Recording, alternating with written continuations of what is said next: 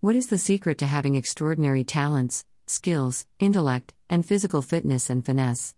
For God has not given us a spirit of fear, but of power and of love and of a sound mind.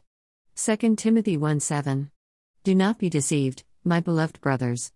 Every good and perfect gift is from above, coming down from the Father of the heavenly lights, with whom there is no change or shifting shadow. James 1:17. The giver of all good things has imparted to everyone innate gifts.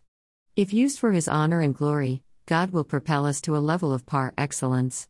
We look at sports figures, Olympic contenders, successful entrepreneurs, etc., and wish for great achievements. Yet, we overlook our God-given talents or know that we are gifted but do not use our abilities to glorify God.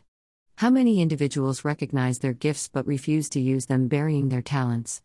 For the believer, God uses people to alert us that we are talented in specific areas. Although I have been writing for 20 years, it was on the advice of my mom, who is also a writer, to compile and submit my devotionals to a publishing company. I reluctantly submitted the manuscript to Christian Faith Publishing Company in August of 2020. In 7 days, I received a call from the literary agent that my manuscript had been accepted. Yet, God brought me through a spiritual journey of transformation, which lasted 18 months before the book was published.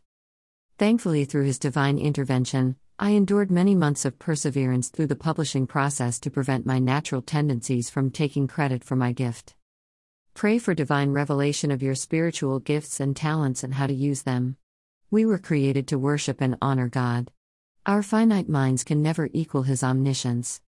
For my thoughts are not your thoughts, nor are your ways my ways, says the Lord. For as the heavens are higher than the earth, so are my ways higher than your ways, and my thoughts than your thoughts.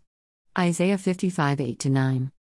Prayer. God, we have buried our spiritual gifts and natural talents or used them to glorify ourselves. And for this grievous sin, we repent and ask forgiveness. Please give us spiritual insight and direction. In Jesus' worthy name, we pray. Amen.